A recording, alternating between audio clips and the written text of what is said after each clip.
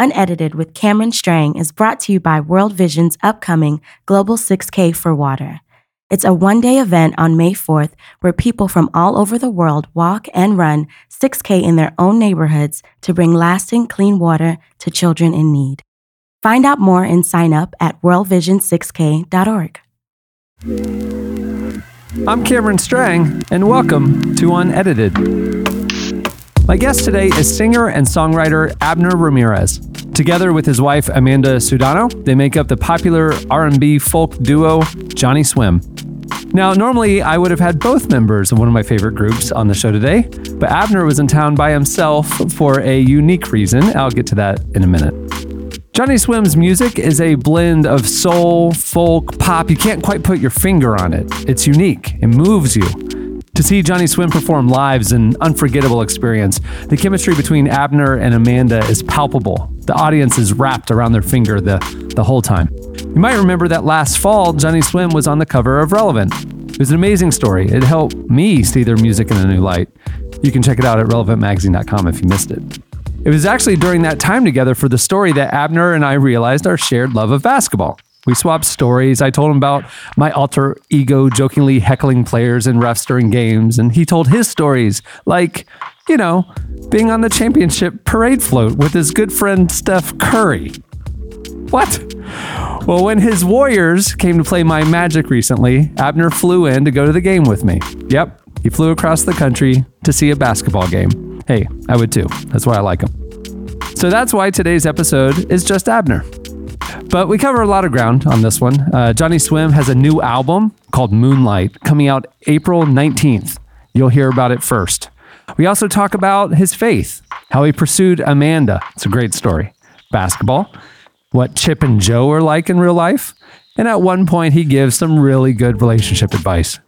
Now, I want to say Abner's in a good mood because we recorded this interview before we went to the game. A few hours after this, my Magic actually beat the Warriors. It would have been a very different conversation had we tried to record it afterwards. Without any further ado, here is my friend, Abner Ramirez, Unedited.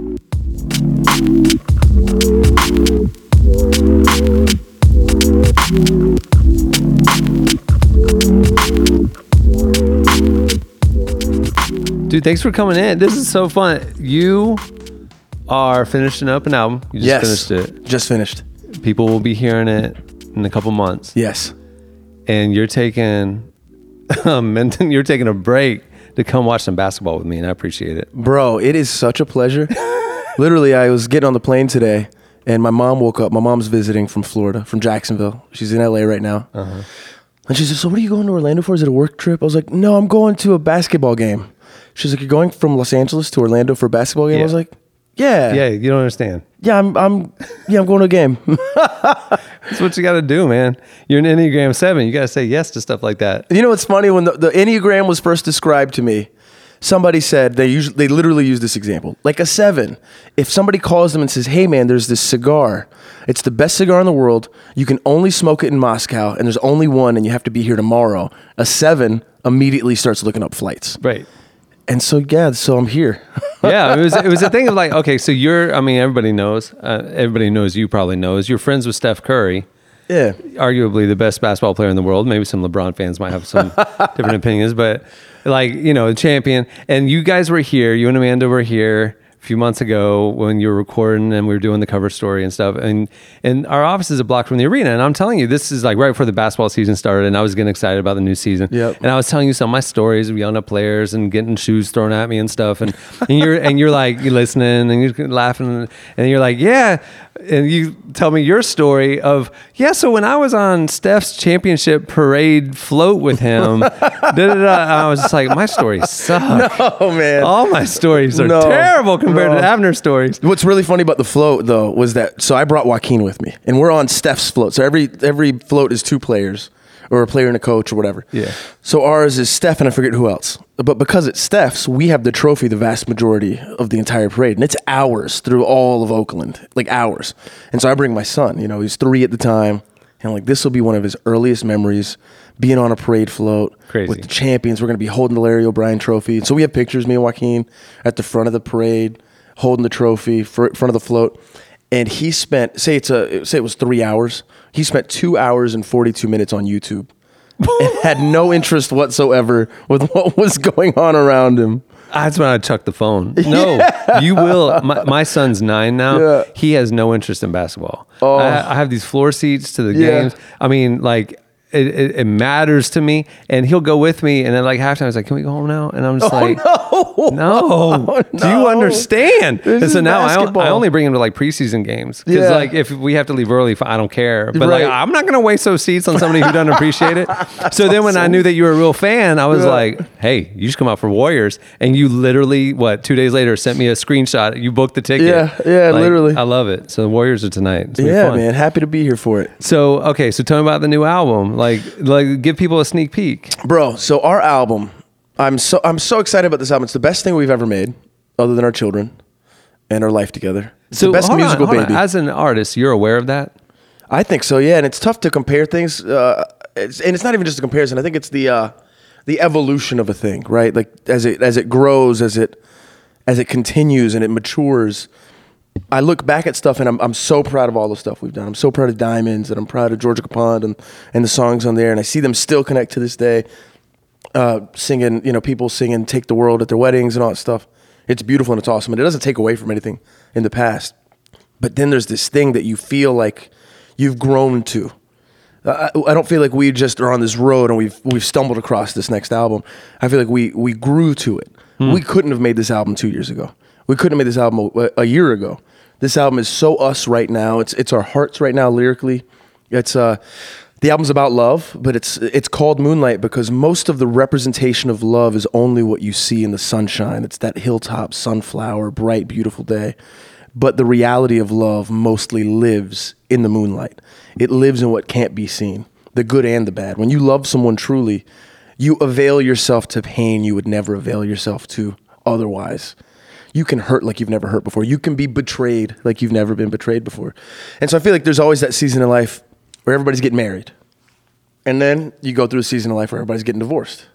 And that's where we're at now. And everybody's getting divorced or getting cheated on or like in your peer group? Not so much in our peer group, but in our what friends specifically? I'm kidding. So there's two of our friends. Just our close enough to affect us, I guess. Not our. We're lucky that our we have a group of friends in LA where we do a worship group together. Like we literally get together at the house and we worship and we pray for each other. And in that posse, the marriages are strong. And we're really grateful for that. But yeah, some friends. What's the word for friends that aren't like real close? What's that word? I don't know. Friends without benefits? I don't know. You guys are coming up on your 10-year anniversary. 3 weeks from today. Crazy. And so like that is that thing that, the 7-year itch, like 7 to 10 is really that season when a lot of couples are big time looking to see like, is this what I want for the rest of my life? Yeah. Yeah. Big time. And so it's, there's love songs on the album, but there's oftentimes as songwriters, I don't know how I feel about something. And I think Amanda would say the same. We don't know how we feel about something until we write about it. We don't know how to even describe it. I couldn't sit and just tell you how I feel about heartache that I feel for someone else. Or even like there's a breakup song on there that is really for someone that's still together. This is terrible. They're married and I think they should not be together. I think it's like the most unhealthy whatever. You wrote a song about them. For them. Do they know it's for them? No. Oh man. And oh man. But when you sit and you start writing about like all the feelings you have, even the passionate, the real genuine like romantic love, sometimes we don't even know how we feel about a thing until we start to sing it, until we start to put melody and prose to it. And so this album for us is as much a revelation as it is a piece of work that we've created. It's something that we've mined. These are songs that we dug for, not just songs that we tried to put words together that rhymed for. When you write songs that are so personal to where you're at right now, and you go out on the road and your fans want to hear songs that they love from where you were. Yeah. The way you guys are, the way you guys perform is like your connection on stage is very palpable and very obvious. And you guys just seem like you're in it. The words you're singing are dripping with sincerity. So it's like, if you're singing stuff that you're not there anymore, how do you conjure that up? Yeah. Well, first of all, we don't. We're not genuine, so we got you. So we're faking it really well. I'm kidding. We don't fake it. No, I think. Well, there's an element of performance. I mean, for sure. But the line is, it's not to say it's blurred is ridiculous. It's like woven together. Performance and sincerity. It's all a part of the same thing. Like Amanda and I can get on stage having just argued backstage, and this has happened. Not a lot, but a few times. And I will literally be so frustrated or mad, or she will be, that we don't even want to talk to each other. And it's showtime. And we go up, and we're going to sing love songs. And I look at her, and in those moments, maybe the seconds before it, I didn't want to sing the song to her or with her. But there is something that breaks even as we're on stage, and it's happened. We'll even just look at each other from our microphones, and we'll be singing these songs, and the argument in that moment begins to melt away, and the only reality is that reality that we're living in that moment. And that's been really good for our marriage, to be honest with you. But for me, like, my father is my hero. My dad. Wait. How is it good for your marriage? Because you can't stay in the negative space. It forces you out. It forces you to reconnect. For sure, you can't. It absolutely forces you to not stay in the negative space. You don't have the option to. Yeah, because there's like 1,000 people out there that are like swept up and they need a moment. You got to like get past it yourself for them almost. And I think because the performance, what you alluded to earlier, the performance, yes, we're performing. Could we fake it and stay mad at each other? Absolutely. Will we at some point? Maybe. Have we? No. We've never faked a love song on stage. Never. Maybe I've been hungry and thinking about food at the same time. But we have so built our lives on honesty. And we hope that what people see when they come to a Johnny Swim show is an honest performance. And when they hear a Johnny Swim song is an honest song. We've built ourselves that way to where our fans expect it. And I think it doesn't, we don't let ourselves, or we don't know how to. We don't know how to get up and fake it.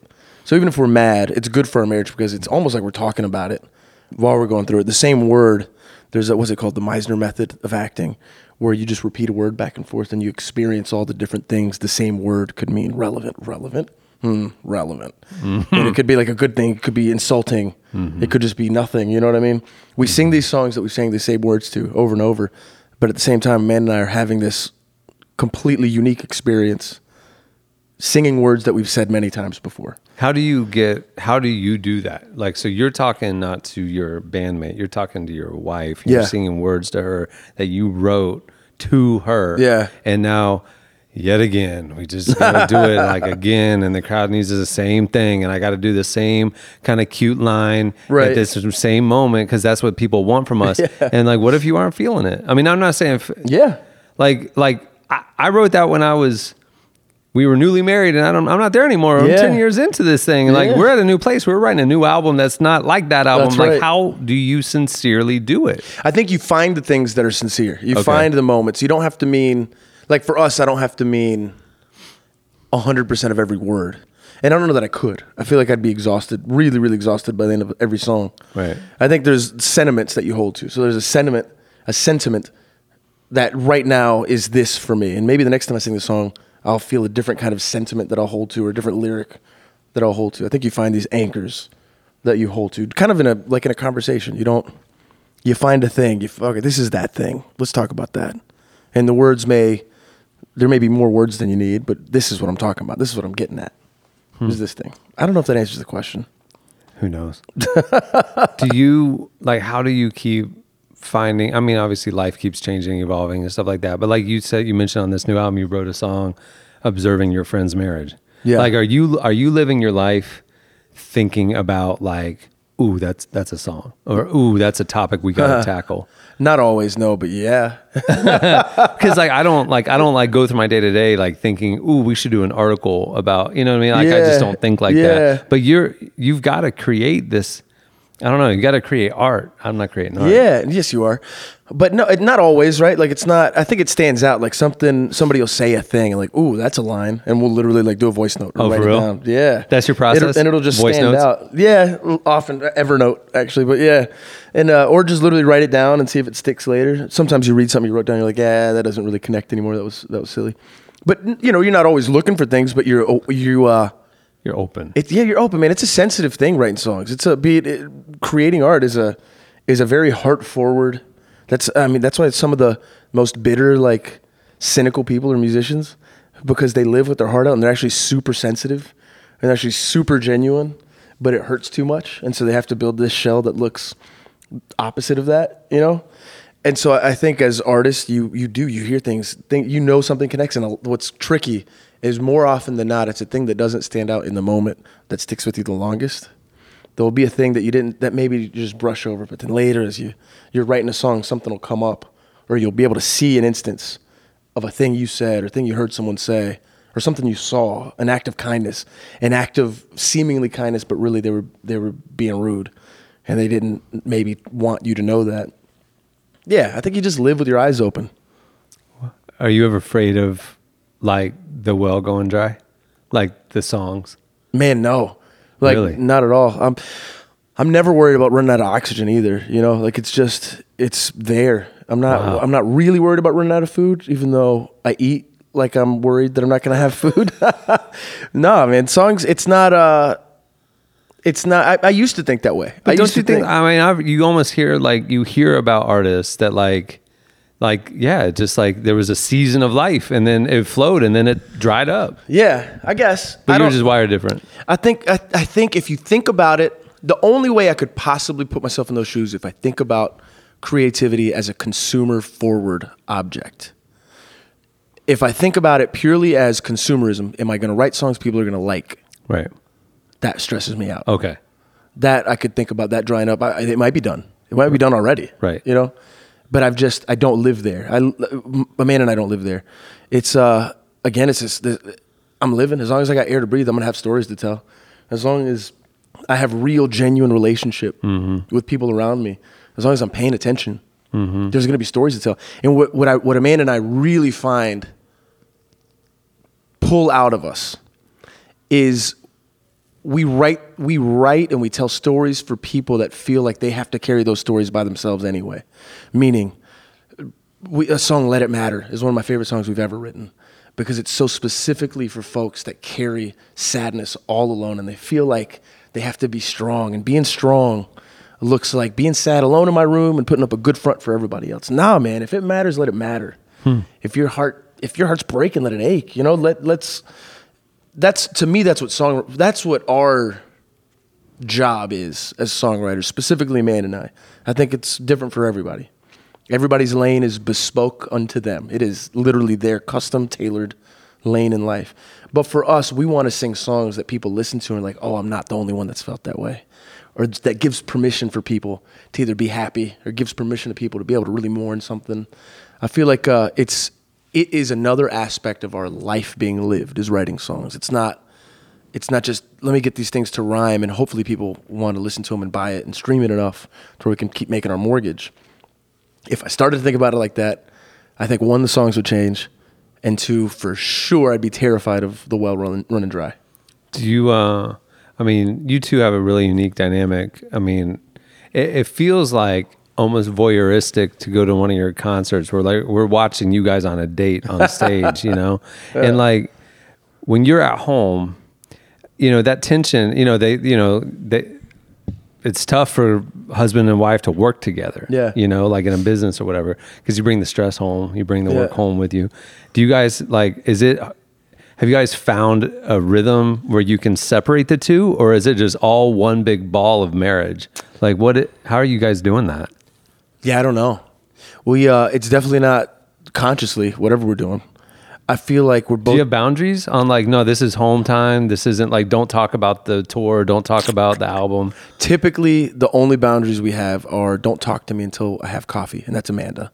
Because I'll wake up and be ready to just talk about everything and any idea. I think we've definitely found a balance. We're so two peas in a pod as we are... We're so similar in so many ways, and we are super different. She's a 9, I'm a 7.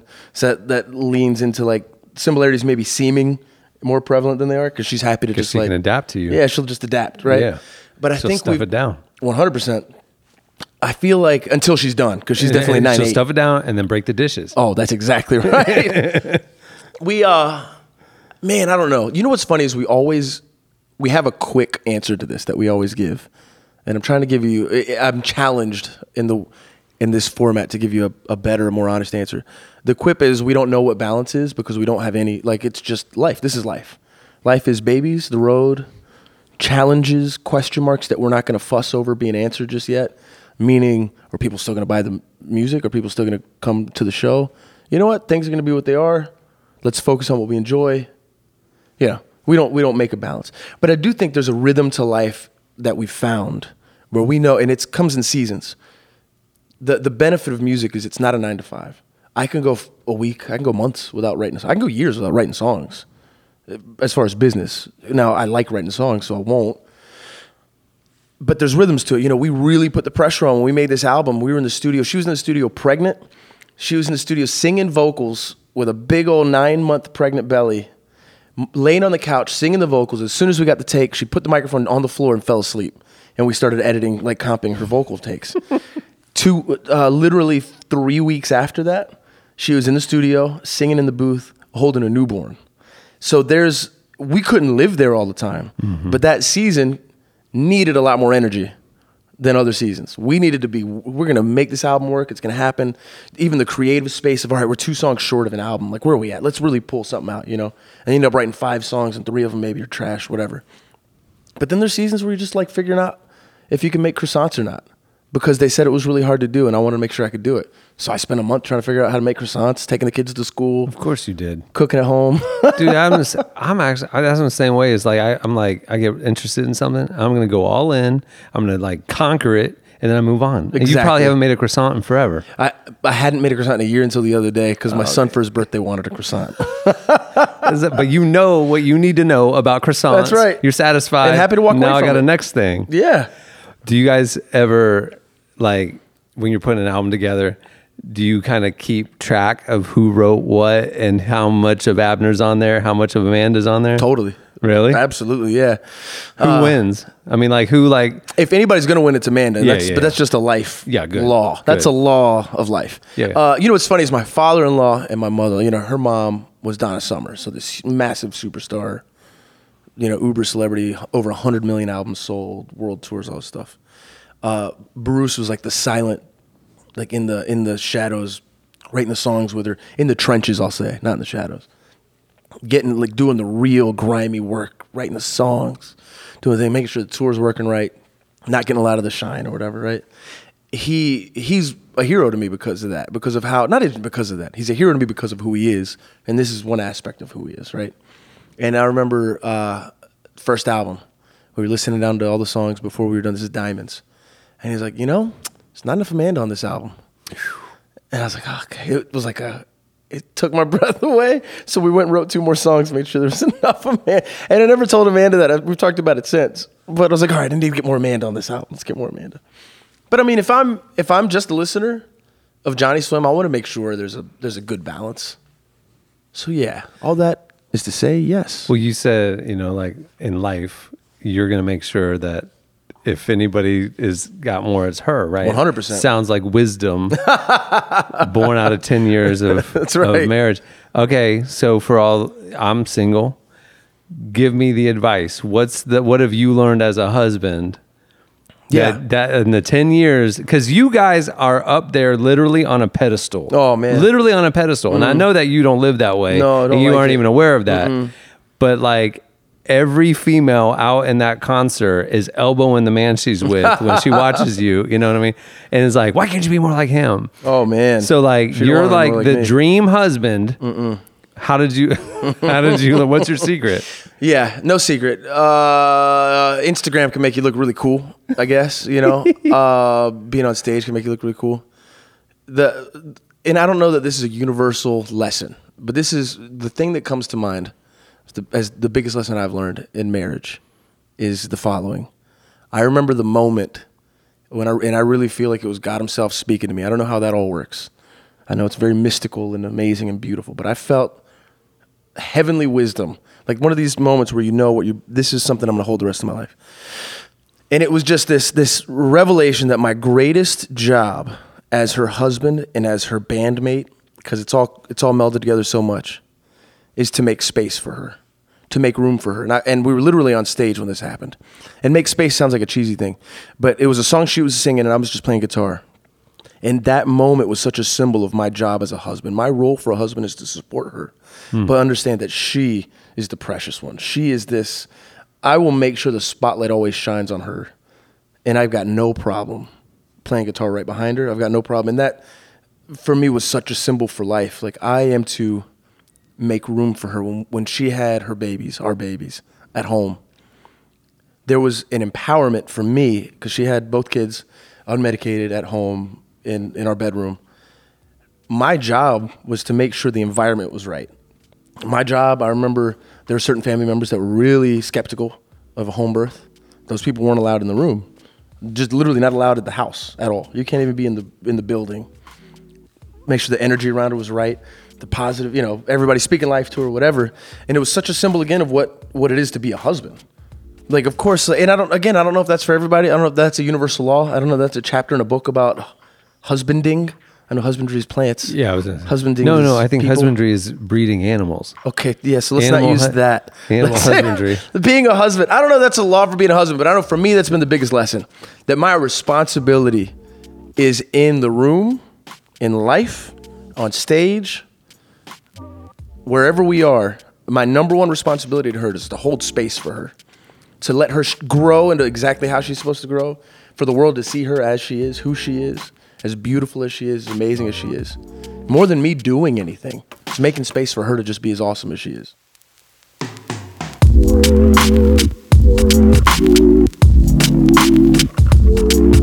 I want to remind you that this episode of Unedited is brought to you by World Vision and their upcoming Global 6K for Water. It's a one-day event on May 4th where people from all over the world walk and run 6K in their own neighborhoods to bring lasting clean water to children in need. Not many people know this, but World Vision is the #1 provider of clean water in Africa. So there's no better organization to get behind, and this is a perfect event to help raise money to make a difference. Why is it 6K? 6 kilometers is the average distance women and kids in the developing world walk for clean water. Every step you take is one they'll no longer have to. The event takes place on May 4th. The whole Relevant team is running it, and we love for you to run it with us. Now, you don't have to be athletic. Everyone can participate. Whether you're in Los Angeles, Dallas, Minneapolis, or anywhere else in the country, you can find a group to join or even host your own group, like the Relevant staff is doing here in Orlando. Search for groups in your area or find out how to host your own at worldvision6k.org. Sign up today. Now, back to the conversation. Here's Abner Ramirez.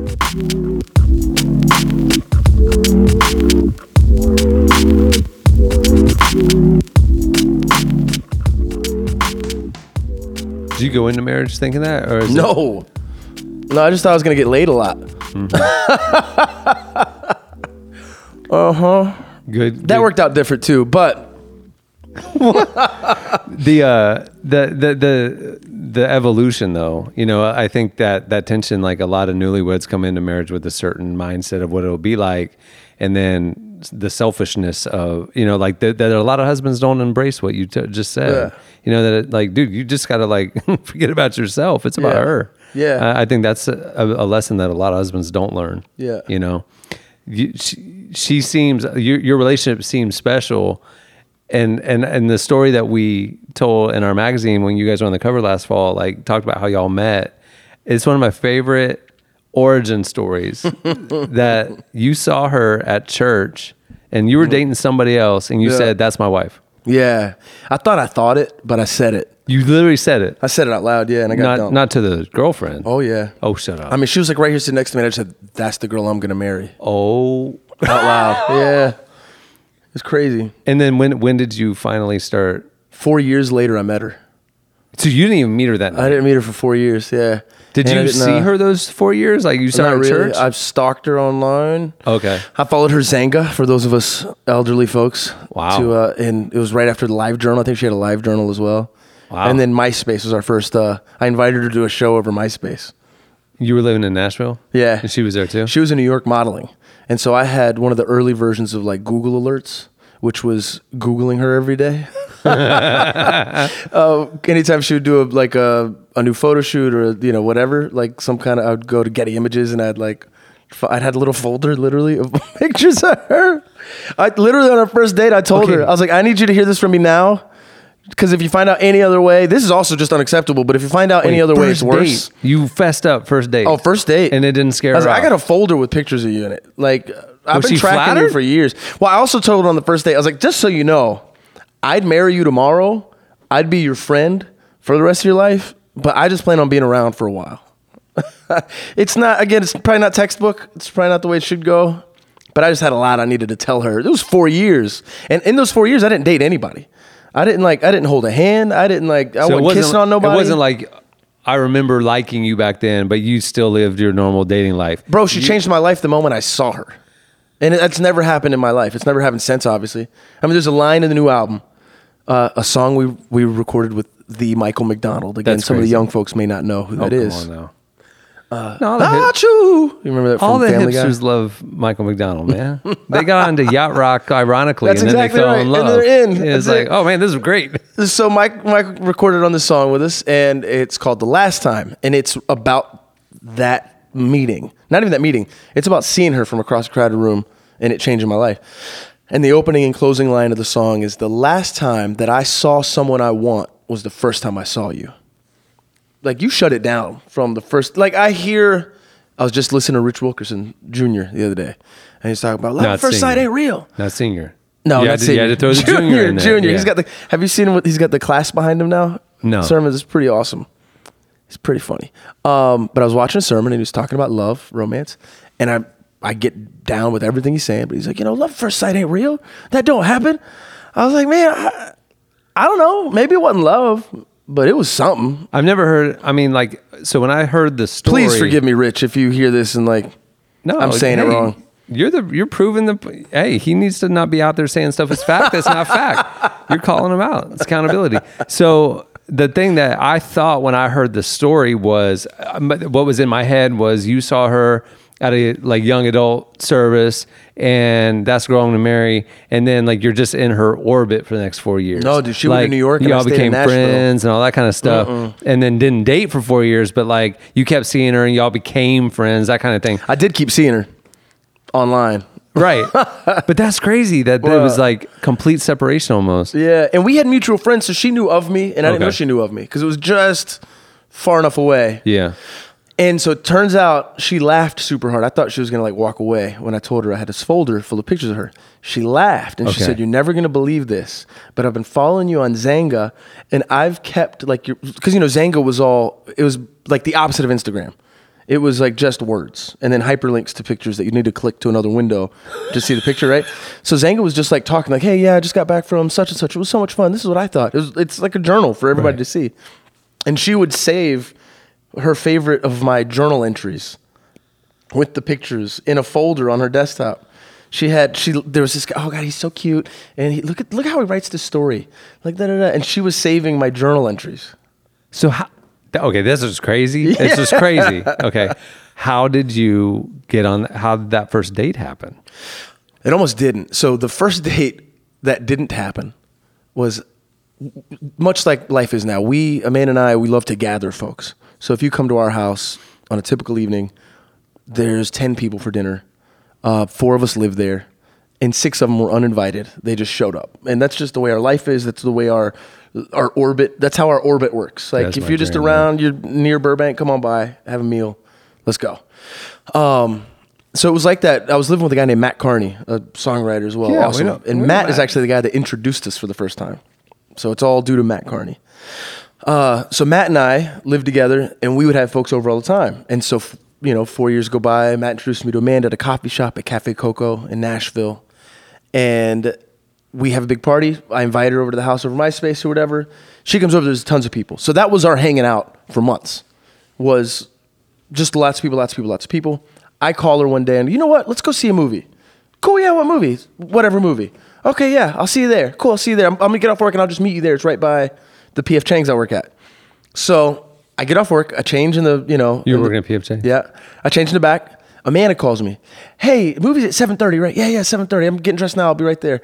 She goes, okay, who else coming? I was like, oh, no. Because, see, I thought that I made it clear this was a date, but she thought this is just another big hangout. So she says to me, who's coming? And I say, you know what? I'm not sure. I know I called a couple people. I don't know who's all going to be there. But I know somebody will be there. Don't worry. So I call another friend of mine by the name of Michael Cantrell in Nashville. I said, Mike, I need you to come to Carmike Thoroughbred Theaters in Cool Springs right now. This is like a once in a lifetime favor. I don't care what you're doing. I need you to leave and go to Carmike right now. I'm buying you a ticket. And all he said was, on my way. And he got in the car and he beat us all there, right? Love it. And so our first date was Amanda in the third seat, Michael Cantrell in the second seat, in the middle, and me on the outside. Dude, that's phenomenal. It was terrible. So that was what, 13 years ago? Yeah, man. 13 years ago. 13 and a half now. How old were y'all? We were very young. How old am I now? I'm about to be 36, so I was 23. 22. I was 22 when we met. That's crazy. Yeah. And you knew. So when you were 18, 1st, 4 years earlier, when you were 18, that was the one. Yeah. That's wild. That's wild. Yeah, that doesn't seem, I'm not going to tell my son to do that. No. Telling an 18-year-old to say, hey, Maybe it was 19. I think 1923. That's what it is. And then we got married and I was 25. About to be 26. Yes. Dude, 19. There is something about 19. There's so many people that I've met like that end up being great leaders, entrepreneurs, or whatever, that something happened at 19. Like I'm not putting myself in that category, but my life was changed at 19.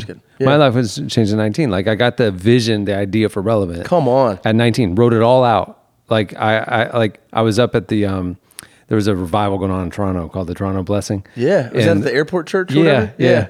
And I'd heard about it and I went up there. I have a crazy story about those pastors. A great story. Anyway. I want to hear it. Yeah. Okay. So I was up there and I was there by myself and I saw like all these people from all over the country, all over the world coming because they were hungry and they heard God was moving, right? And it was all these college students. I was in college. I was a sophomore. And I remember going back to my hotel room and at the end of the service, I don't even remember who spoke or what it was about, but they said, if you want to be prayed for, that God would speak dreams into your life, come on, we'll pray for you. And I was like, come on, I'm in sophomore in college. I'm trying to figure out what I'm going to do with my life, So I went up, we had prayer. Nothing happened. It was like just normal. But I remember going back to the hotel and in the lobby was like all these college students that were just like, there was a van from Indiana that came. People jumped in the car from Seattle and came. And like all over the country, they came because they heard God was moving. They were just so hungry. Come on. And I remember going up to my room that night and I was laying in bed and I couldn't sleep, toss and turn. And I saw like an airport, like a map at the back of an airplane magazine. And I felt like the red dots of all the cities were like all these places where God was moving, right? And they were disconnected. There were dots, and it's like and then I saw like the red lines connecting all the dots, and it became like a tapestry over the world. And I felt like that was the media. The media could connect and give voice and give platform to what God was doing. Come on, man. And I was like, and I felt like the Lord tell me like, that's what I'm calling you to do. Build this platform. And then like just my mind's just spinning. And finally around 4 a.m, I turn on the light and I write it all out on a Marriott notepad. No way. And I still have it. And Come it was on, man. relevant. And it was the mission of giving voice to what God was doing this generation. We're going to do this, this, this, and this. And it was that night. And it was 19. And from that moment on, it was like, you said at 19, that's the one. I'm waiting for it. I said 19. That's what God put me on this earth to do. Yeah, man. Unbroken focus. I just went after it. Yes. 8 years later, the magazine debuted. Dude. 8 years. But it was something about 19, dude. Yeah, I agree. I mean, I can't tell you how many people I've talked to that are peers now that was like, it started when they're 19. Yeah. That's crazy. Tell me your story about the pastors at the airport vineyard. So they got brought down to Jacksonville, Florida, where a friend of mine asked me to fly in from Nashville to lead worship for this small event for his company. And it was like the families Lead worship for a company? Yeah, so the company had a bunch of believers in it, and so they're like, why don't we just get together at the office and like worship? Is that legal? No pressure. I don't even know. And so they were going to fly in these pastors from the Toronto airport, whatever vineyard, whatever that church, and they bring them in. They didn't know anybody. I didn't know anybody. It was just like these families from this company, and from this hedge fund in Florida. And so I lead worship a little bit. I go sit down. They preach and they start to pray for people. And I could tell they're looking for an ally. And they look at me, and I was the guy that led worship, so I'm their ally. Abner, do you mind coming up here real quick? And I know without them saying it, I'm supposed to catch this person when they fall, when they get prayed for. And I grew up Southern Baptist. You did not. Oh yeah, super skeptical of all things miraculous and mystical or whatever. Yeah. So I'm like, oh, here we go. This You don't lady's gonna strike me as fall growing up over. Southern Baptist. Oh yeah, hardcore Southern Baptist. And so I go up there. I stand behind the lady. They pray for her. Sure enough, she falls over. I catch her, lay her on the ground, and they're still praying for her. And they're laughing. It's like this thing. I don't even know what's happening. And so all of a sudden, as I'm just standing there behind her, I could have gone back to my seat. I guess my job was done. I start to feel this weight, just like gradually begin to lay on me. And I keep waiting for it to go away, but it gets heavier and heavier. And it's like this compassionate, it had this whole like taste to it. Not literally, but it had this whole feeling, this feeling of like purpose and hope. But it was so heavy and so like more strong than I was.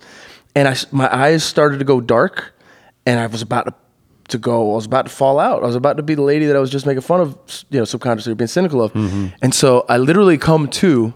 I'm standing there. They had stopped praying. Everybody's looking at me. And in an effort subconsciously to keep myself from falling over, I'm just going, nope, nope, nope, nope. And then I, saw myself back to my seat. Really? Yeah. But now you're like hanging out with a bunch of charismatics and Hillsong and Rich Wilkerson Jr. and stuff. You're growing up Southern Baptist. Yeah, You've very changed. different. I've changed for sure. What was that? What was the change for you? In your spiritual life? I was 19. And my dad was a Southern Baptist pastor in Cuba. He got saved at a Baptist church, so that became the denomination, the focus. I'm about to go to Cuba for the first time. You are? Uh-huh. Come on. My family's going on vacation. No. Because my grandparents, they're like cruise, Yeah. But and I was like, my mom hit me up about going to Cuba. I was like, why Cuba? Like my mom doesn't like going downtown Orlando because it's so secular, like why you want to go to Cuba? And she said, your grandparents have a history there. And like the week after they got married, her mom and dad, they went to Cuba to plant churches. Wow. And there's several of them that are still going. No and we're way. going to go, now that's opened up, we're going to go visit them. And That's so I'm amazing. Like, so we're going on vacation, but we're going to go visit Cuba and Amazing. go try and track down churches that my grandfather started. That's insane, Isn't that dude. funny? That's so Small dope. world, yeah. Yeah. And so, Dad got saved. He was 16. He was a thug, like a little street kid. Fighting. His dad was assassinated by Castro when my dad was 8. This is a whole other podcast. Whoa. Just a big, whatever. I'm going to blur past that real quick. So Dad grew up really tough life, gets saved at 16, and he remembers the guy said, the blood of Jesus will cleanse you of your sins. The blood of Jesus will cleanse you of your sins. And my dad's like, this guy's stupid. He's never had blood on his hands. He's clearly never had blood on his hands. He doesn't know that blood can't clean anything. Mm. You can't even use that as an analogy if you've actually seen what blood will do, like a lot of blood will do. And he said, as he was thinking about the blood of Jesus and the sacrifice of Jesus, he was overwhelmed. Went to the front, got saved, became like a pastor, didn't even graduate high school, went to seminary, and they wouldn't let him into seminary because he didn't graduate high school. But the communist government was sending the students at the seminary to labor camps for an undefined amount of time. And so they were literally running low on students. And Dad said, I'll get a job. I'll pay for being at the seminary, but but let me in. And because they had no other students coming in, my dad, the street kid that hadn't graduated high school, got let into this seminary. So all that to say, they come to the U.S. We're Southern Baptists. That's what they were in Cuba. So that's what we are now. But when I was 19, I was alone, living alone in Nashville. At 18, living alone.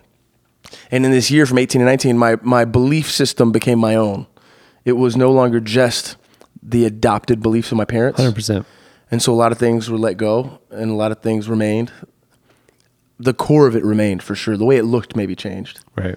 But not to get over spiritual because I don't talk like this too much, but the person of Jesus was always the focus at my house, right? Mm-hmm. My Southern Baptist pastor dad, it was the person of Jesus, regardless of what all the other things are. Yeah, I don't know too much about, people getting healed and speaking in tongues and all that craziness.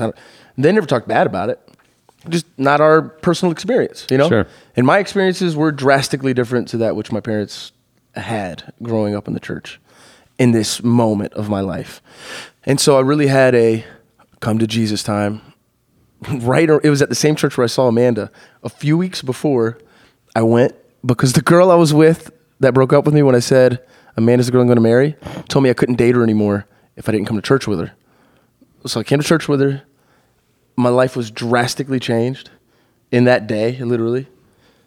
And it was the moment that my beliefs became my own. They weren't just the adopted beliefs of my parentage. What church was it? It was Bethel World Outreach Center in Brentwood, I know Tennessee. Bethel. Yeah. I lived in Nashville for a couple years after college, like 98 to 2000. So Yeah. Bethel was on the other side of town, but Yeah. I went to the Vineyard by the Yeah. airport, ironically. But I don't know what year this crazy. would have been. I guess I started going 2002. Yeah. Man. 2001, 2002. And it became You edit your this, own. right? Because I'm real boring and real chatty today. No, it's called unedited for a reason. Is it really? Yeah, Oh, my God. dude. Okay.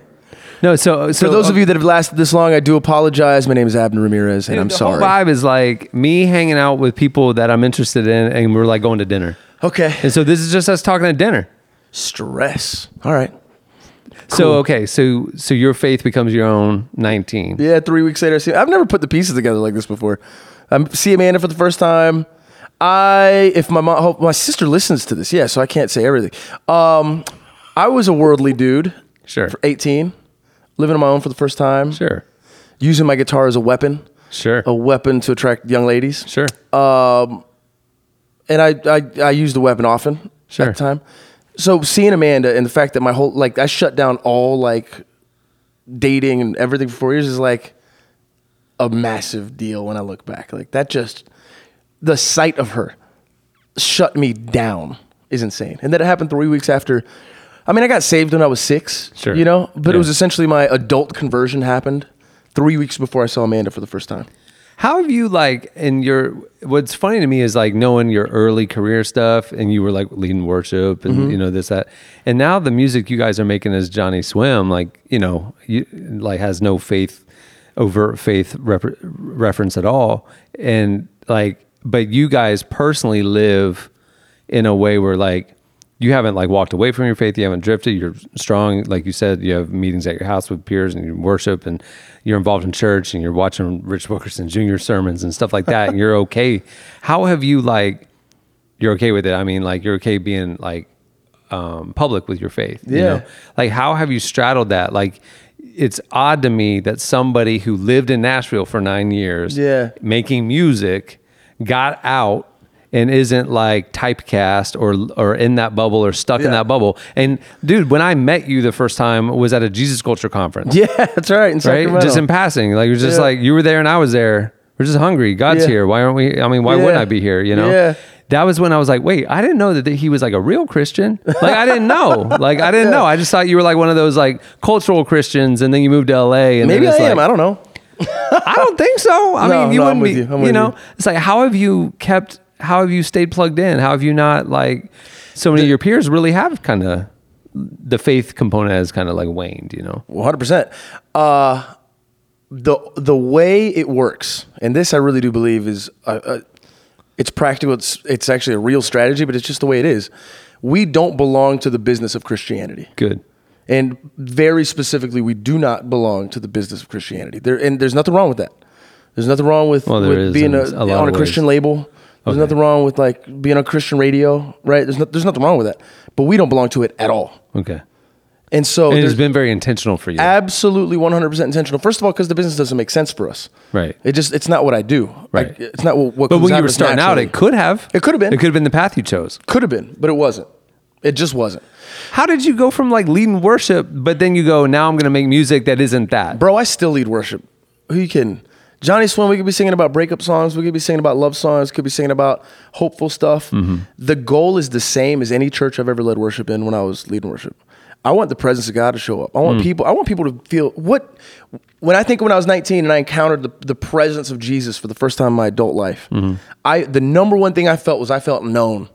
I felt seen and I felt accepted. I felt somebody saw me for who I was, and it was what they saw was okay. I had been weighed and I had been measured, and I had not been found wanting, you know? And that is the goal of any Johnny Swim show. I don't care what you believe. Literally don't care. I am not there to convert you at all. What I want you to feel is I want you to feel seen. I want you to be able to have words and melodies to put to your life now because of what you've experienced. And I want you to be found not wanting, to be seen, to feel known, or to be found accepted and acceptable as you are, period. Two of the most profound worship environments and worship moments that I've been in, and this is not to say anything. I mean, Hillsong United and all these great worship experiences that we've had are on another level. But I remember I was at an Arcade Fire concert, and I was there at Lollapalooza, Chicago, and there was, 100,000 people at their concert, and there was this line where one of their big songs from 10 years ago, and it was like, purify me, purify my heart. And I saw 100,000 people with their hands raised. Ooh. And dude, there was just such a crying out for God. And they didn't even know that that's what they were doing. Yeah. It was a worship experience. And then at a Coldplay concert. Yeah. Dude, Chris Martin, I mean, when you find out more about his story and that his family are like worship leaders in the UK, and like he's kind of the black sheep because he's doing secular music or whatever. But like, there is like church in him. Yeah. And like, I mean, dude, I was at a Coldplay concert and I was like, why does it feel like the presence of God in this place right now? Well, let's go. Yes. It was incredible. I mean, think about Jesus. People didn't show up. They didn't show up for their friend to get healed and get stopped at the door and asked what they believed and if they were given 10%. Okay. They showed up to the door, and if they couldn't get in, they'd cut the roof open and get in somehow. Yeah. That's what hanging out with Jesus looked like. Hanging out with Jesus looked like drinking wine and telling stories. Right. Stories that would change your life. Right. Right? I mean, it's not, I just don't, I'm so proud of what we do. I'm so passionate about what we do because I really do believe at my core that we are showing people the person of Jesus. And it has nothing to do with conversion because again, we don't belong to the business of Christianity. Like I genuinely don't find it and Amanda would correct me, I'm sure. I just want you to be able to walk in limping and walk out whole. I want you to be able to walk into a Johnny Swim show and be able to, as you walk in, feel like all the worries you had just outside, feet away from where you are now, about to enter a theater, a bar, a venue, wherever we're at, that those things peel off of you and you don't know how they did. You've been trying to forget some of that stuff that hurts you. You've been trying to feel hopeful. You've been trying to let go of the hopelessness or the dark thoughts or the all the negativity, and you haven't been able to. But somehow you walked into this bar and it slid off you. And for the next 90 minutes, your life was changed. That's what I want, man. I want it bad. I want it bad. How have you stayed? I mean, it seems like it's an intentional thing that you guys have stayed. I mean, because you can't belong. I mean, I'm sure you go to a church as you can, but you can't like be involved like normal people can because your life's on the road. Yeah. And so like, how do you keep the pipeline? How do you keep connected to your faith and like, has it been hard? Yeah. It hasn't been hard. I don't think. Maybe it has. But right now it doesn't feel like it has. We go to Zoe Church in LA. Chad Veach is our pastor. We love it. We serve there. I lead worship there occasionally. Do you really? Yeah, for sure. They should put that on the flyer tonight. Johnny Swim, leading worship. Man, we've got friends, dear friends of ours. Pastor Jeremy Foster in Houston, Texas, is a dear personal friend of ours, and Hope City Church. And so whenever we're on the road, Houston's right in the middle of America. Houston's an easy place to get in and out of. So we often find ourselves at Hope City Church. We consciously make time to be at church, whether we're at home in LA or on the road. And there's churches we love to visit. Do you really? Yeah, while we're gone. In Philadelphia, Pastor Dan Fessler. It's actually in New Jersey, but we like saying Philly better.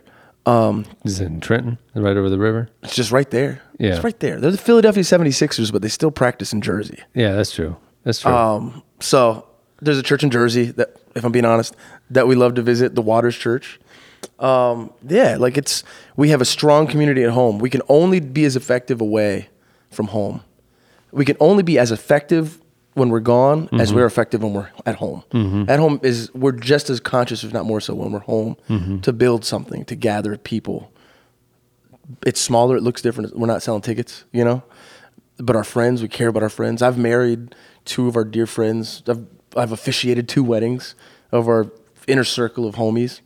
And those are folks we've prayed with. There was a point where before Johnny Swim was alive and kicking, every Thursday for years, for like 3 years, we met Thursday nights. We'd drink wine. We'd make meals together. We'd have a theme night, whether it was Mexican or breakfast for dinner or pizza on the grill, whatever it was. There was a group of like 15 of us every Thursday for years. We never missed a Thursday for years. We'd get together and we'd pray. We'd worship. We'd pray for each other. We'd eat. We'd drink. We'd watch YouTube videos. And I honestly think that still to this day, as far as like what we give, not just the songs we write, but what we have to give, still pulls from that. Dude, That gathering thing, man. I was at one of the times I was in Israel. I was able to join a Jewish family for Shabbat dinner. Have you ever done that?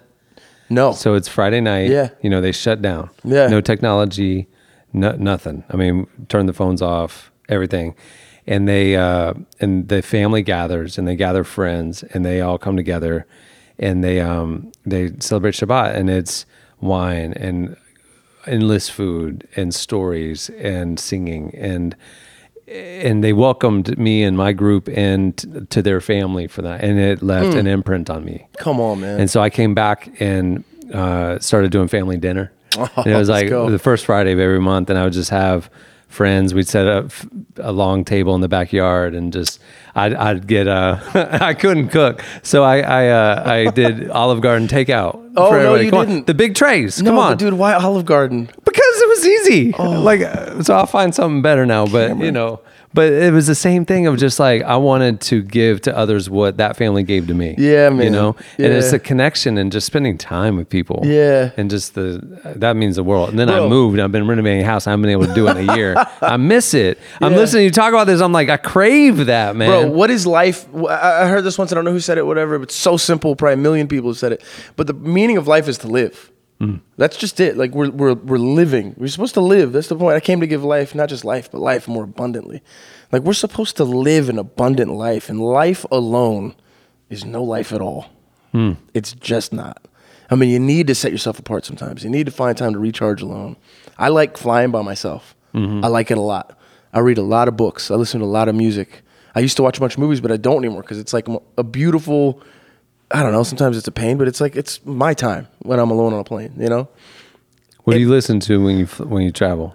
88 Keys is a playlist on Spotify that I listen to all the time. There's one called Pause, without an E, just P-A-U-S period, that I listen to. I listen to a lot of instrumental music, a lot of classical music. Really? Yeah. From the moment I step foot out of the car in the airport parking garage to the moment I arrive at my hotel in whatever city it is, I've listened to Drake nonstop. I can't help it. I have this like Drake playlist. It's all edited for those who are offended. Whatever. I listen to clean hip hop. I'm offended that it's edited. Edited. I know. My friends make fun of me, but I'm like, I don't know. I grew up in the early 90s and bought all my hip hop from Walmart. And so it was like all clean, right? So I just like no radio Early 90s, versions. you're buying cassettes. That's awesome. No, I was listening to CDs from Walmart and they didn't sell the dirty version. So like I never knew explicit hip hop and it just stuck with me. I don't know. So you didn't know hip hop? No, I'm kidding. Yeah, That's I know, awesome. right? Isn't that funny? Oh man, yeah. I don't listen. I listen. Yeah, I mean, I listen to everything because there's always music playing at our house. Our life is music, Right. But there's a lot of it's curated. A lot of instrumental stuff. A lot of jazz. Dude, the other night I was I came across every year I go to Montana with these guys, like just go and get away for a week Yeah. and just connect. Is it like the duck hunting thing and the fishing thing, fly fishing, and the Yeah, the fly fishing thing. And every time last year there was a guy on the trip who was out in LA and I didn't know him. I met him on the trip and he said, "Oh, my dad lives near Orlando. You know, so I'm there a few times a year or whatever. He's an old elderly guy." And after the trip, I get a call from him. He said, "Hey, man, I'm going to be coming in town. My dad passed away last night, and I'm going to be coming to take care of his home. And I'd love to see you." And so we got together and we were talking. And he goes, it's about an hour away from town. He goes to kind of take care of his dad's affairs. And his dad was a record collector. Oh. And he had 1,500 albums of like 40s, 50s, 60s jazz, like classic stuff. No way. And I own it now. I own his entire life's library. Bro, that's amazing. So now that I've gotten into this house and we're now on the other side, getting on the other side of renovation, I finally set up the vinyl, finally getting all out, and I'm going through it all. Oh. So last night I was making dinner for me and my son, and I put on this 1972 live concert, Teddy Pendergrass. Come on, man. Oops. It was like my 9-year-old, I'm like running to turn that off after a minute. I was like, the ladies were going crazy. So anyway, but I am determined to go through every album of his life. You know, I just got to be aware of Teddy Pendergrass, man. Teddy Pendergrass. This ain't Walmart no more, son. It's not something that my 9-year-old has been exposed to. But my mom raised me on like Motown, Black Gospel and stuff. Yeah, and so man. I grew up listening to Marvin Gaye and, you know, going up into Black Gospel and stuff like that. But the live concert Teddy Pendergrass was a little more blue than the radio version. But anyway, the same thing. I want to have a home where my son's memory of his childhood is music was being played. Yeah. You know, there's a soundtrack to life there. Yeah. You know, that's important to me, man. Ooh, what a question. What's my son's memory of his childhood going to be? Right? Because we all have. So I remember going to bed in this little town. So we live in a bad part of town. My dad was working several jobs. He was trying to start his company. He was a reporter for the paper. And my mom stayed home with me. So, you know, money was tight. My memory of my childhood from ages 3 to 8 was being put to bed and laying in bed, and my mom would go in the other room and put on like Black Gospel albums while she did whatever she did. But I fell asleep every night listening to her music every night. That's what I remember of my childhood. Dope. And like those albums, which I now have because she gave me all of her old vinyls. Like her. I thought you were going to say your memory was getting put to bed and your parents putting Teddy Pendergrass on. No, but like, dude, she has a lot of Al Green, and she has a lot. She had a lot of those albums. Maybe that was for the late night, but that's what I remember. Awesome. So like that music is so formative to me. And it's like, I do think about that with my son. Yeah. Like, what is he going to look back and remember other than video games? Right. You know? Yeah. And it's like, no, man, like when I'm dead and gone or whatever, just old, or he's out on his own, he's had his own kids, what's going to be that thing that like molded him that I'm doing with intentionality now? Yeah. You know? And it's going to be, dang, we have a house full of people. Yeah. We give to others. We live for others. We music and laughter. And like, that's going to define our home life. Yes, man. Let's go. Let's do it. Hey, so you mentioned Houston. Yes. I have always wondered this. So before I met you and stuff, when I first started watching Chip and Joe's show like years ago, and they were talking about you and you guys are doing the theme song and stuff like that, I thought you lived in Texas. I thought you were like in their little circle of friends. And then I find out you're living in Nashville and in LA. Yeah, man. How did you become friends with Chip and Joanna Gaines? So Amanda and I had this rule with our agency years ago. No reality TV ever. Like, we don't do reality TV. We're not going to be on it. We're not going to whatever. We don't want our music used in it because there was one show called Love and Hip Hop back in the day. There was like a scene where a guy breaks up with a girl and then he throws a pair of her panties at her that she left at his house, and under it was diamonds. And it was just like, let's just say no forever. So that's phase 1. No reality TV, Johnny Swim. Period. Phase 2, Home for Christmas. Mom had DVR'd this TV show that she loved. She wanted to show us, called Fixer Upper. She had all 2 seasons DVR'd, and she would just binge watch them. We'd binge watch it with her, fall asleep on the couch watching it, whatever. Get back to LA. Hey, there's this reality TV show. Guys, we don't do reality TV. Yeah, but they actually want you to be on an episode. Guys, we're not going to do, well, why is this even coming up? Well, it's a show called Fixer Upper. It's kind of up and coming show, da-da-da. And Amanda, like, we're on a conference call, and Amanda helps me. She goes, isn't that the show your mom loves? It's like, yeah. All right, what is it? Let's talk to them. Let's figure it out. They go, well, they actually want to call you. Okay, sure, whatever. Let's get on the phone with them. So I had just been introduced to Chip and Joanna Gaines because of my mom's DVR at home. And next thing you know, we're driving and we get a call from Chip and Joe. And Joe, out the gate, maybe not first thing, but we talk. We'd love for Home to be our theme song. Honestly, nothing would make my mom happier, so please, can we please do that? And I hate to even say that way because it's such an honor and it's changed our life. Their friendship to us has been insane and amazing and so generous and so kind. So I don't want to minimize it and be like, yeah, we did it because my mom liked it. But that really was like the thing at first that was like, okay, mom's going to trip, so let's do it. And Joe says, this is going to sound weird, but I got to tell you, I was listening to Diamonds the other day. I was listening to your first album. It was our only album at the time. Listening to your album, and I felt like God spoke to me. And I don't know where you guys are at with all this, she says to me. She said, I felt like God said we're supposed to be friends. And we're like, that's awesome. That's totally our language. Like, yes, whatever. And she said, I feel like God's doing something with marriages, and he's showing people that marriages can work, that good, healthy Christian marriages aren't the worst thing on earth, that they can work, that you can love somebody till you die, whatever. And I feel like, we're all a part of that. And, and from that moment, we've loved them. we would move heaven and earth on their behalf. I had no idea that it was like your agency put together a deal to do that. That's crazy because like literally the way it comes across on the show is just like you guys have been like, you guys went to Baylor together and you just are hometown long-term friends, and that's so funny. We're homies now. Yeah, They are dear friends of ours, like absolute dear friends. Are they the real deal? They're the absolute real deal. Absolute real deal. They're awesome. They like you guys. You seem too perfect. You know what's cool? All right, random story. I was at dinner with Joel Osteen. It was Joel and Victoria, for real. Joel and Victoria meet Amanda. Joel and Victoria are dear friends of ours, love them. We're in Beverly Hills. After dinner, we're having dessert. A homeless lady comes up. We're sitting outside, asks for money. And I just quickly, offhandedly, not even thinking about it, no. I just don't want to be, I'm at dinner. What are you doing? Like, no. And Joel's like, well, I don't carry cash, but here, have my dessert. And he literally hands her his plate and like gives her his entire like cake that we were all sharing, first of all. So it was a little rude. Thanks, Joel. No, but he was like super generous, super kind. And I said to Joel, I was like, man, I don't know how you do it. He's like, what do you mean, Abner? What? That's my best Joel, sorry. It's pretty good. I'm trying not to, I hope that's not insulting. I'm genuinely trying to do a good Joel. And I was like, man, I couldn't be a professional Christian. I was like, that's just, if I don't give her money, I'm just a guy that didn't give her money. But somebody sees you turn down a homeless person, right, asking for something. You're Joel. That's Joel Osteen denying someone, being a bad person or being whatever.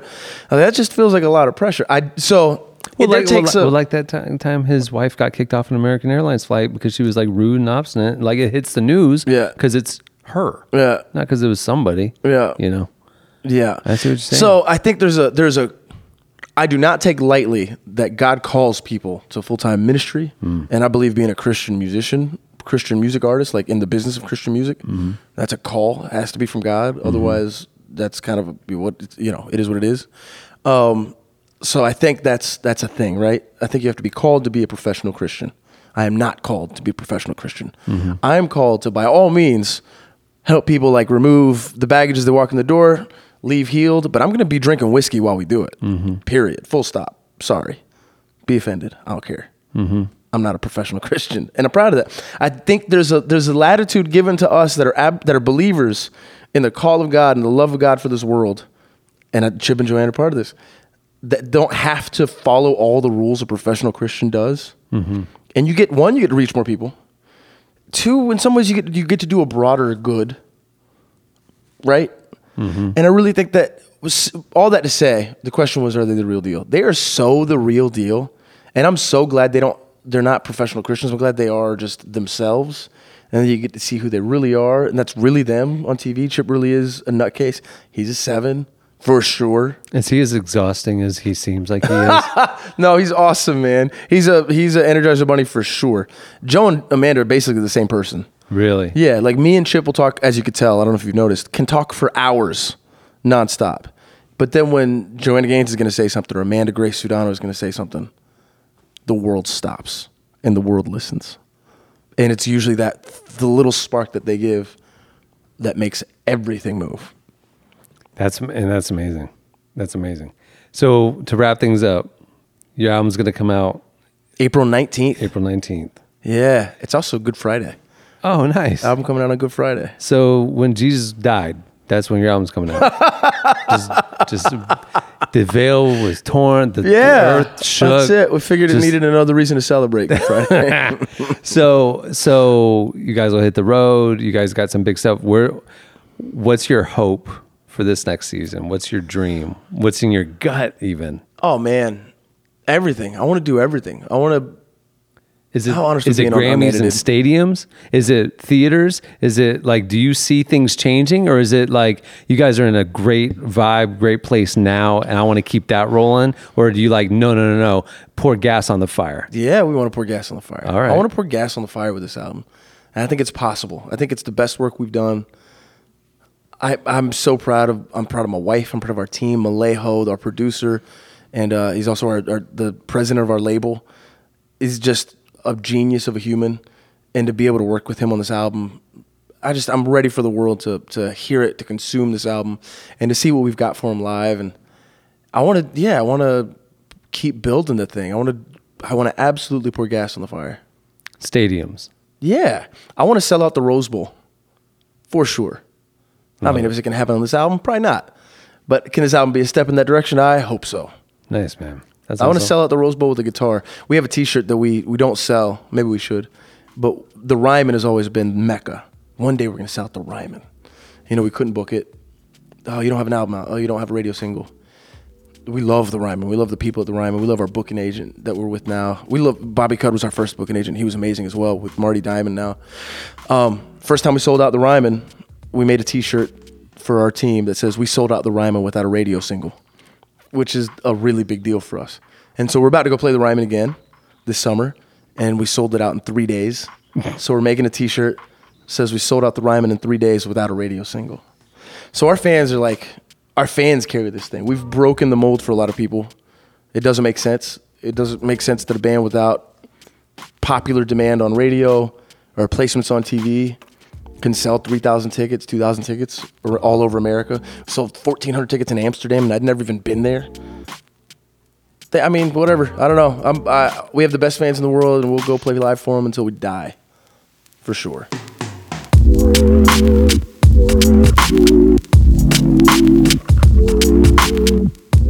That was Abner Ramirez. Make sure to check out Johnny Swim's new album, Moonlight, when it releases April 19th. You can follow them on Twitter and Instagram at Johnny Swim and find out when they'll be touring near you at johnnyswim.com. If you haven't seen them live yet, put it on your bucket list. Hey, if you liked this episode of Unedited, I'd love your help spreading word about the show. Subscribing, rating, and reviewing it on Apple Podcasts helps a ton, as well as sharing it on social media. And don't forget to subscribe to Relevant Magazine. We're running a great deal right now at relevantmagazine.com/subscribe. Well, thank you for listening. I'm Cameron Strang. I'll see you next time here on Unedited.